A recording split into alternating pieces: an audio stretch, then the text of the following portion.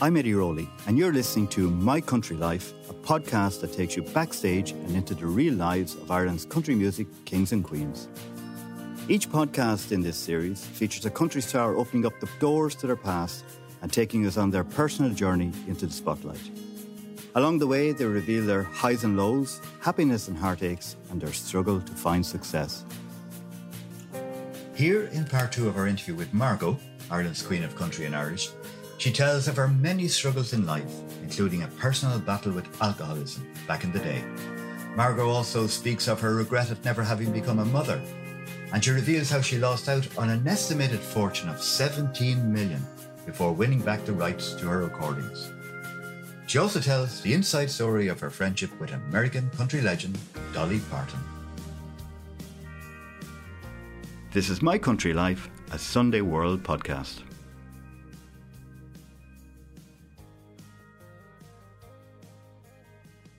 I remember you hold a couple of records, don't you, back in those days from the ballrooms. The one in was it the Gresham on Holloway Road? Yeah, the Gresham on Holloway Road and the Galtymore in Cricklewood. Yeah.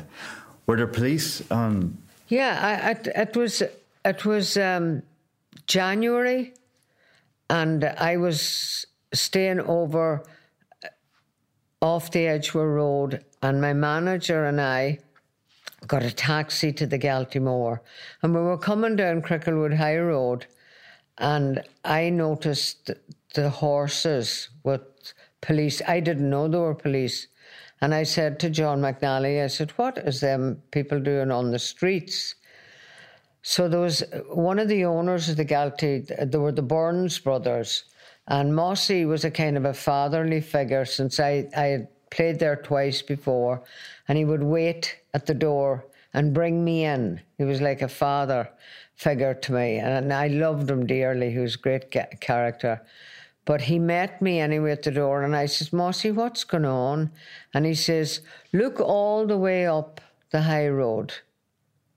And he said, you'll see horses with police on them. And he says, they're trying to control the crowd coming in to see you tonight. And that was quite amazing, you know. There were things like that went totally over my head. The same in Holloway Road, you know, to see them all the way down to the archway. You know, these were people from our home, from Ireland, you know, coming in to see. You felt like you were bringing them all together. What year was this? Or that was 1971, yeah. And the Galtymore was 73. Yeah. So these were all mainly the Irish who had emigrated years and years earlier. They were all, yeah. And it was amazing, you know.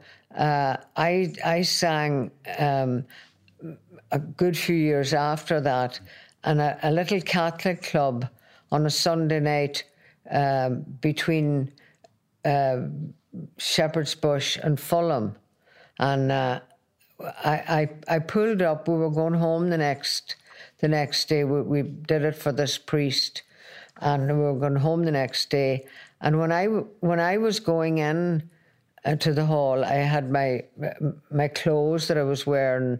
I was carrying them, and I thought I heard a voice saying Margo, and I stopped for a minute and I walked on. And I heard it again, and I don't know what possessed me to look down this alleyway, but there was a homeless man sitting on the ground, and he was very near the top of the alley. And I said, did you call me? And he just said, Grama Cree. And that was a song that I recorded back in 1971. And he said, I just wanted to hear you sing it tonight, but they won't let me in. So I said, just wait there a minute, you know. So I went in, and the caretaker was there, and I said, there was a little balcony, small little thing up at the top at the back, and nobody went up there. So I said to him, I'll take responsibility for him. And, you know, I came back out, and I took him in, and I said, would you like something to drink? And there was a bar at that time in the hall over there because it was different to Ireland. Yeah. And there was a wee small bar down at the bottom, and he said, I would love a glass of Guinness. Now, I found out after that he had a drink problem. The demon drink took a lot of lives away from immigrants that went over and fell on hard times.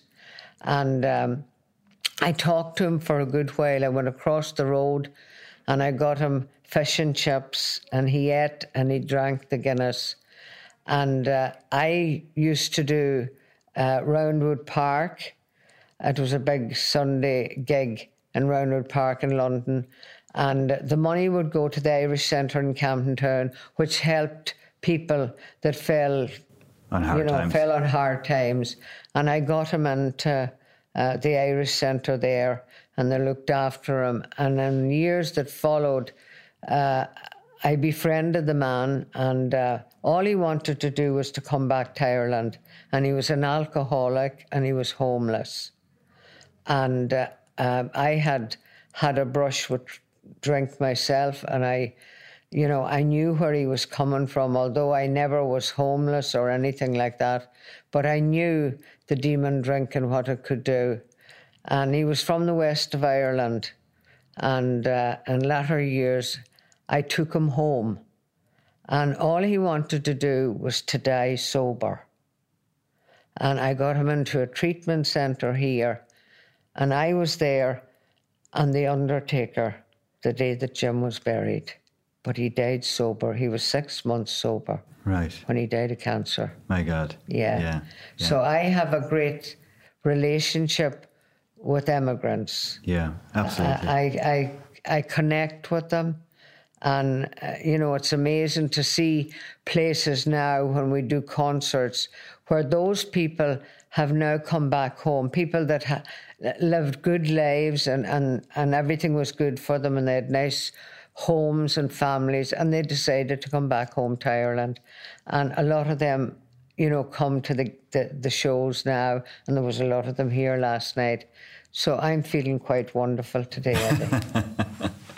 Now, you mentioned you had your own, you spoke openly about this many times, your own problems with alcohol. How did that come about? I really, trying, after all the years, of trying to figure out why this happened, I went into treatment. I was in a bad car crash in 1972, and I had a lot of injuries and was developing a lot of blackouts after it. And I was afraid getting up on the stage in case I wouldn't be able to do what I did before. And I went to see the specialist one day in Galway, and I got a very bad report on my leg. And I came out, I wasn't able to drive, so I was in a taxi. And I was in Galway living at the time, and I remember going into Ryan's Hotel on the Dublin Road, the old Dublin Road at the time, and ordering for the first time ever a vodka and orange, because I'd heard somebody order that was in company with me one night. Because I was a pioneer from I made my confirmation, and I was 22 at this stage. So I ordered it, and I drank it. And the barman knew I didn't drink, so he asked me twice, are you sure you want it? And, when I had two of them, everything didn't seem as bad. And I thought, this is the crutch I need to get over this. So I wouldn't have drank every night, and it's not the amount, it's the first one. I didn't know that at that time either. I wasn't educated, didn't drink enough. And I would record, an LP, as it was then, and then I would reward myself by drinking. And if I was in your company and I walked out with no drink in me, and I went and had a drink and I walked back into your company, you would know that I had a drink. It changed me. And from the very first drink, I was an alcoholic. It's not the amount, not at all. It's what it does to you and what it does to your brain. And it's just an awful thing if that's the way you are. A lot of people are very, very ignorant about alcoholics, but it's not. Some of the greatest people in the world have drink problems, you know. And people would say to me, oh, you're not an alcoholic. You never drank that much. But from the first one I was. And then I would give it up because of this person or that person. And in the latter years of me drinking, I would have given it up for my mother. And then Daniel came along and people started to follow him. And I would talk myself into this situation. I need to do it for Daniel. And until the day came that I looked in the mirror and said, I need to do this for Margaret. If that day didn't come, I wouldn't have won the battle with alcohol. So that day, I decided I needed to go somewhere to find me. And I went to see the psychiatrist.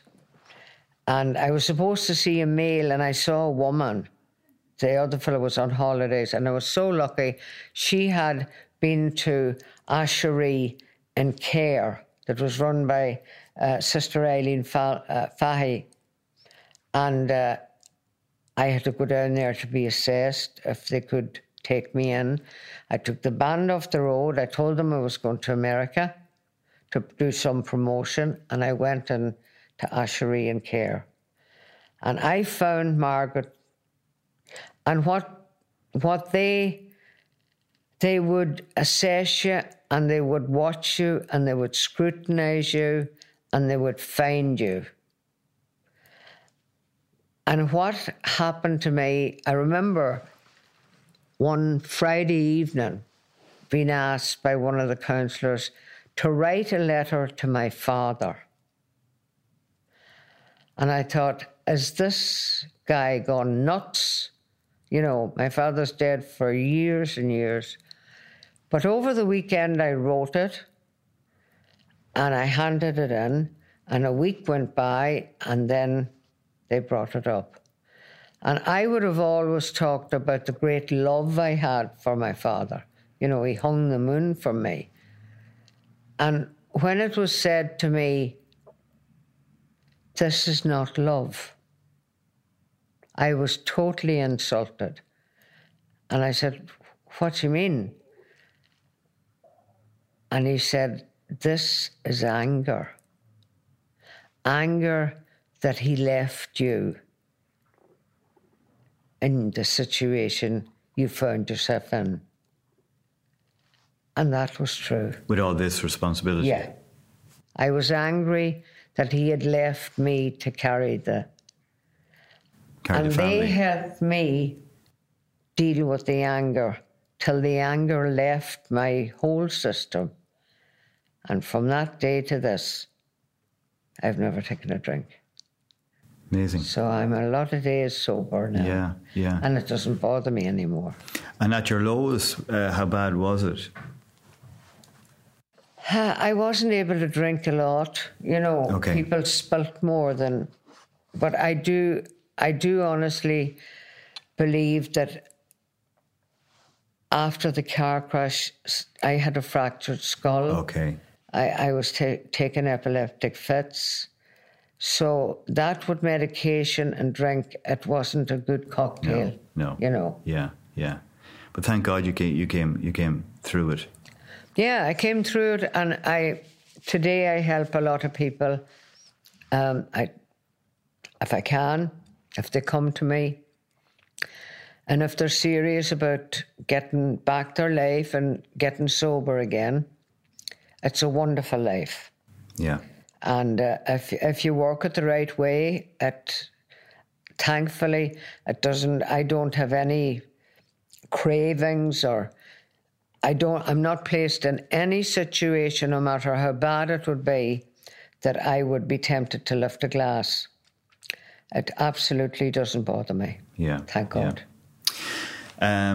One of the things, I read your autobiography, and one of the regrets you have is that you never had children, you never found a partner in life. Yeah. And, you know, it wasn't that I... Wasn't from the want of trying. No, it wasn't. No, I was in about 3 serious relationships, and I suppose the first real love that I had was the one that'll always be there. Yes. And I just... The man from the island, wasn't it? Yeah. And at that time, and I'm very, very friendly with him and his wife, and I still love him dearly, and he loves me too. Mm-hmm. As a matter of fact, for my 70th, he took this back from America. Oh, really? Yeah. And it was strange. His wife said to me, yeah, he said he was going to buy you a present, and I offered to go with him, but he said, no, I'm picking it myself. I should point out, it's what is it? It's a necklace, and it's a... Yeah, a little pearl. A little pearl. Of diamonds. Yeah. So it's important. His name was John Byrne.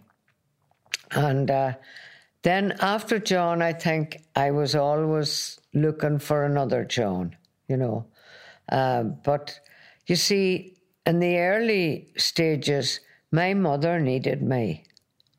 And it was the least I could do. I had great parents.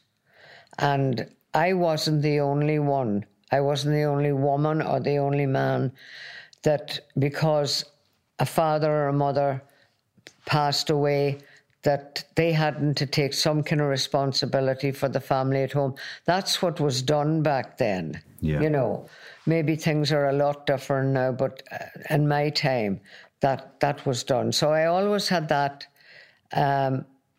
you know, at the back of my mind. And I always wanted to be a nurse. But of course, that went down the Swanee when I took the microphone, you know, and it captivated my whole life, singing. And when the romance didn't happen for me, it was later on that I had a fella in the band who's passed away since, and we had everything in common. Tony Tracy was his name. He was a wonderful singer and a wonderful guitar player, and he played with Larry Cunningham and myself, and with the Blue Ridge Boys with me, and in the end he played with Larry again. But I suppose as time would have gone on, Tony and I would have been together, but he got cancer and he passed away. And after that, you know, Eddie, I went out with different people who were just, you know, ended up just as good friends and that. But if it were now, you know, people have babies now without being married. But in my time, you didn't do that, you know. Yeah. You were slighted, you brought shame to your family. And I was of that generation. So I have so many things. I don't have kids.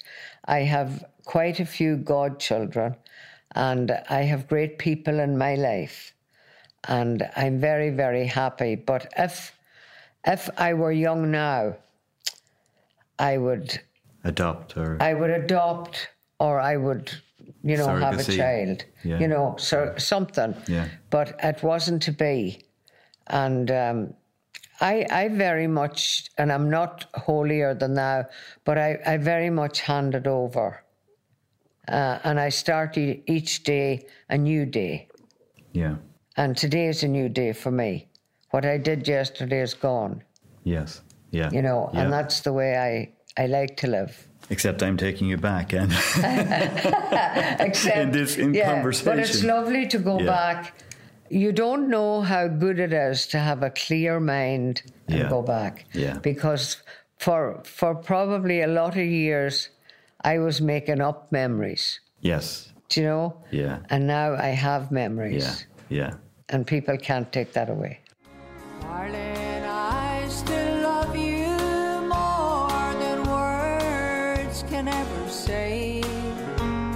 The years we've spent together, seen our love grow more each day. I guess we are the lucky ones to find a love so true. It seems like only yesterday that we... You didn't have you should be a multimillionaire. Yes. As people will have heard from the crowds you attracted back in the days, the amount of records you sold. Yeah. But you were also a victim of the industry. Yes. Of the business side of it. Yeah. It was, and it wasn't the music side of it at all, but it was management and record companies.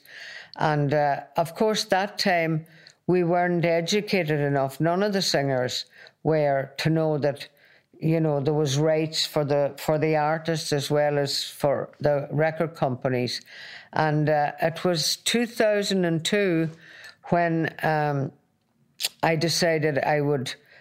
It was actually the Horselips had been in a court case about their back catalogues. And one of them contacted me because they were aware that that this person had some of my stuff. He had one of theirs. I think he must have had 17 of mine. The masters. Yeah. So, and those masters were sold by one of my managers out of the boot of the car in Dublin for 35,000 back in the day. And it was then that when I talked to the guy out of Horslip, I decided that I would never, ever know my true worth if I didn't go after this. So I used the same solicitor as they used, somebody in the north of Ireland. And I was fortunate to know Shea Hennessy, who is he is a mind like no other when it comes to legalities over recordings and all the licensing laws. So with his help and the help of a good solicitor and everything, I brought a case against the record company. And I was told by my barrister that I was owed maybe in the region of maybe 17 million. 17 million? And I thought that was mind-boggling, but the company could liquidise and I would get nothing. So he handed the company over and I got all my masters back. Okay. But I didn't get the money that he made off me. Yeah. So I had to let that go too. That was another part of letting go, and I have all my catalogue now. And I've just released 70 songs for 70 years, which Shea and them have taken care of. And I'm happy that it's out there. I'm not a multimillionaire, but I feel pretty good. Well, I mean, at the end of the day, to be able to say that is worth more than any pot of gold, isn't it? Money's not everything. Yeah. You've had some great experiences with American artists. Yeah. None more so than Dolly Parton. Yeah, I've had, I've met an awful lot of them, become close friends with a lot of them. A lot of the older ones have passed away. But there would be people that I would have done cover versions of their songs here in Ireland. And to think at that time, back when I was doing that I would get to know them and they would become close friends. I never would have dreamed. But anyway... some of them would have been... Some of them would have been Jean Shepherd, all the older ones, Kitty Wells, and all of them, Lynn and Liz Anderson, who have passed away, and a lot of the older grand ladies of the Opry. Yes. And I was very good friends with Porter Wagner and all those, Bill Anderson, and Tom T. Hall was another friend. And I met them all, Ricky Skaggs, and to go backstage. I never sat out in the Opry, I always went backstage. And I was able to go on with the grand ladies and sing at the Opry. I sang on the Opry with Philomena, which was a delight. It was great. And I'm actually doing a show for her birthday weekend in Bundoran in October, and that's going to be very special. We've known each other for a long, long time, and we had a great time doing the Opry together. And then around 94, through a friend of mine in Albany in New York, he was in touch with Dolly's uncle, Lewis Owens, who have been a brother of Dolly's mother's. And they were the people that the music was on that side of the family. So Lewis was in touch with this friend of mine, Bobby, and he had heard some of my cover versions of Dolly's songs, of the early songs of Dolly. And he asked if I would do some demos for him of these newer stuff. So he sent them to me. I would have voiced them and sent them back. And then Dollywood started coming into the conversation, and I went over a couple of times, met up with Lewis Owens and Bill Owens, her uncles, and sang in Dollywood with the family in the Backstreet Porch Theatre. And I would have known Stella from Wembley, and I would have visited Stella when I'd be over in East Tennessee. And I would always have gone out to visit her mum and dad and sit with them and talk with them. But I'd never met Dolly. And then one day I was up and I was singing in Dollywood. I was on holiday, I wasn't doing it for money or anything. I was on holiday. And Lewis said, Dolly was coming into Nashville the next day. Was I going back? And I said, yeah, I was. So we connected up, and Dolly and I had a photo shoot done together that time. And then we talked, and herself and Marty Stewart had written a song, Bet Your Sweet Love.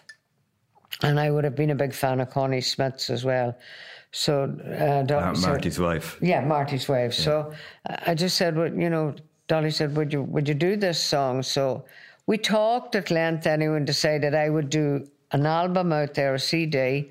So I went back out in 96 and I recorded in the studio in the basement of Dolly's that she did all her recordings, and I did it with the whole family. They were the musicians, her nieces and her nephews and her cousins and her Uncle Bill and Lewis and her Aunt Dorothy Joe. They all came up from East Tennessee, and we spent 6 weeks sort of living together. We would order pizzas at 2:00 in the morning. We'd eat them in the studio, and of course, Dolly was wonderful.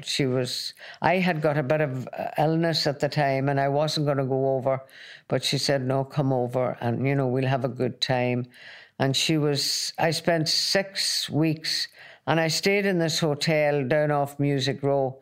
And after the 6 weeks was over, I was heading to the airport the next morning.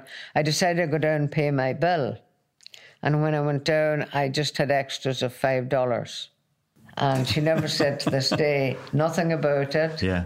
But anytime, I don't use her name for any financial reason or, nothing like that. And we made that vow when we met and when we got friendly. And anything that I ever have asked of her, I've got it. But I don't ask too often, and I don't ask too much. You don't take advantage but of it. I have her friendship on a personal level. Yeah. And she's been very good to me, as all of her family have been. And to think that I would have become a friend, it's, sometimes I shake myself, and then I realise that I know the Dolly that's real. Yeah. And she's very special. Yeah. And what do you think is the connection? The connection was... The personality, is it your personality? I think that... What did she see in you? Yeah, she just thought I was very like her sister, Willa Dean. Right. I thought the same, and she looked up and she...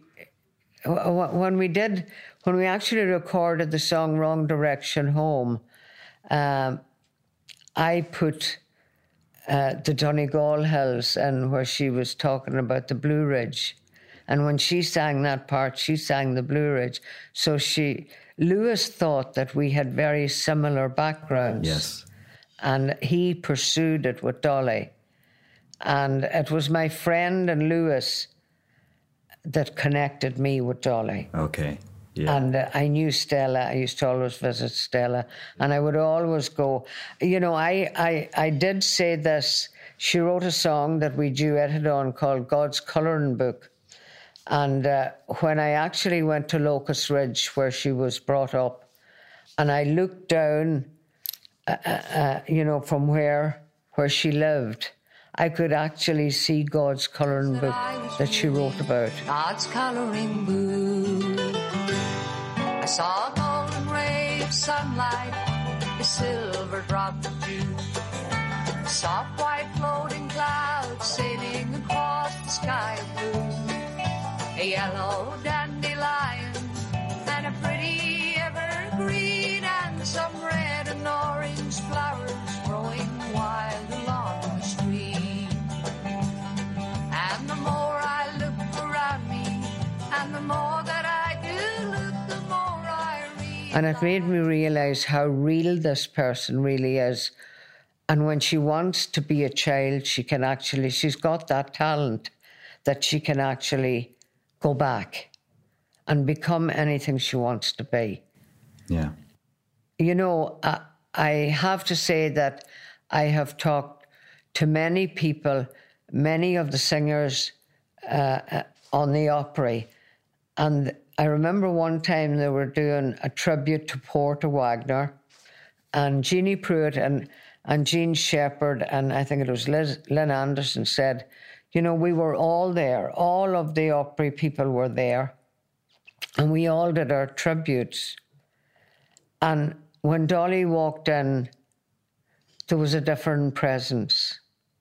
As a matter of fact, we went for lunch, myself and the grand ladies of the Opry, Skeeter Davis and Jeannie Pruitt and Jean Shepherd and Ginny C. Riley, and a load of us went for lunch in Franklin one day. And then we went to Jeannie Pruitt's ranch outside of Nashville. And we were sitting there, and it was the first time that I was having a real photo shoot with Dolly. So they said to me, we were sitting there on the front porch, and they said, what are you doing tomorrow, Margaret? And I said, I'm actually having a photo shoot with Dolly. And there was a silence, you know. And I looked at Jean Shepherd and I said, have I said something wrong? And she says, honey, who told you you were having a photo shoot with Dolly? And I said, Dolly. And Jeannie Pruitt said, well, if Dolly said it, then it's going to happen. And they were quite taken aback. Yeah. So Dolly doesn't give herself No. Well, you can imagine. easily because there's so many demands on her. Absolutely. But people don't even know the goodness that's there, even to this day. Yeah. Yeah. And they don't know all that she gives. We only hear about what she wants us to hear. Yeah. You know, but she gives every day. There's not one of her siblings' children that needs for anything. Yeah. When Dolly Parton's around. She's an incredible and woman. I'm so pleased to be able to call her my friend. It's amazing. Absolutely amazing. Before we finish, of course, as you mentioned him several times, Daniel O'Donnell is your young brother. Yeah. Can you remember the day he was born? I can. I remember it very, very well. And the great thing about Daniel, he was born on the 12th of December. And Santa came early that year because Dad came home. Santa came early to you? Yeah, to me. Yeah. And I remember he brought us up. Neil McGonigal was a cousin of my mother's, and he had a taxi in the village. And we went to Dunloe Hospital, and Daniel was born. He was the only one that was born in Dunloe Hospital. And we went down to the little nursery, and Dad pointed him out. And actually one of the nurses came and lifted him out of the little cot. And I remember holding him in my arms. And never in my wildest dreams, I didn't know the journey that either of us was going to take, because I was only 10 at the time. But what a blessing it was. It was special that day. So you reared him in one sense. Well, you see, I know your mum did. Yeah, my mum did, and you know, at that time, the girls, if they were older, looked after the younger ones. Yeah, you know, and it was always special having a baby. James and him were very special, you know, they were younger. Yeah. They were younger, but Daniel was you know, we had the pram, and my mother says, now he can be yours and you can take care of him, you know. So I gladly did, never thinking of the road that he was going to follow. And you took care of him later on in life when he decided he was going to leave college and become... And that was one of the worst days of my life. I thought, oh my God, he's going to go down the road that I went down. And I saw all the bad things, Eddie, and the way I had been treated and in the music business and all that sort of thing. And I didn't want him to go on his own. So my mother said to me, have you anywhere for him in the band? I says, no, because he didn't play an instrument or anything like that. But anyway, to cut a long story short, I took him into the band, and he busked on the guitar. He didn't play it, but he pretended. And I suppose he didn't want to learn the guitar. He always wanted to be out front, and that's okay too. But I didn't want him to do it. But anyway, I was over doing a Catholic club in Birmingham one night, and he was with me. And I said it to him afterwards. He sang a couple of songs, and I had noticed people paying attention to him, you know, and he would talk for hours afterwards to people, you know. And I said to him that I remember he sang My Donegal Shore. And he heard that being sung by a friend of mine. Johnny Macaulay, of course, wrote it, and he loved the song. And I said to him that night, you know, I said, I see people are coming, I think they're coming to see you, you know. And he remembered that night, even a couple of weeks ago, we were talking, the two of us, and I said to him, do you remember that night that I said that to you? And he does. He's a wonderful memory, of course. Yeah. And Eddie, it's unbelievable. I was so frightened for him, but then, you know, he got a great manager in Sean Riley. He had a great bunch of guys around him, and everybody that worked with him and for him and whatever, they were all 100%. And to see him now and how he has come to the stage that he's at, I marvel at the man, you know. He's world famous. He's world famous. Yeah. I mean, he really is. And I shied away from it for a long time. But, you know, COVID taught me one or two things. Some of them good and some of them not so good. Maybe 5 or 10 things. But one of them was the great love that I have for Daniel. You know, the respect that I have for the man. For the way he's handled everybody and everything in his life. And I wish I had 1/10 of the qualities that he has ended up with. I would be a wonderful person. For I guess 10 years or more, Joni wrote me a note one day, and this is what she had to say.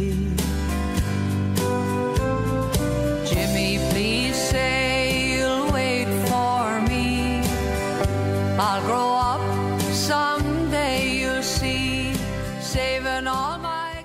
Just like you mentioned Dolly there, but all the things that she does that we don't know about, Daniel's done an awful lot of. Yeah, he does, well, and these are all good things, you know, and he doesn't, you know, he doesn't jump in at the deep end, you know, he thinks things out. He's got great qualities, and he grew into just a super performer. Absolutely, yeah. He's there'll never ever be another Daniel. Yeah. No, there'll never be a Big Tom. There'll never be a Larry.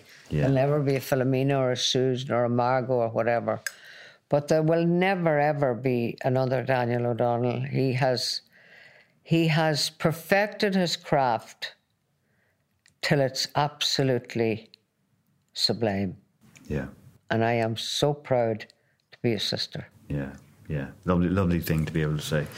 And you both made your mother, Julia O'Donnell, proud because, you know, she was left with a young family. Yeah. Her husband dying at 49 years of age. Yeah. And she had it hard. I mean, she missed Dad so much. And Daniel and he was talking to our SVP one time with me, and he said about, you know, the life she lived. You know, she came from an island with nothing, and she lived until she could see people talking to her on the phone. And she handled it all. Yeah. And she guided us from her chair, and she never guided us wrong, you know.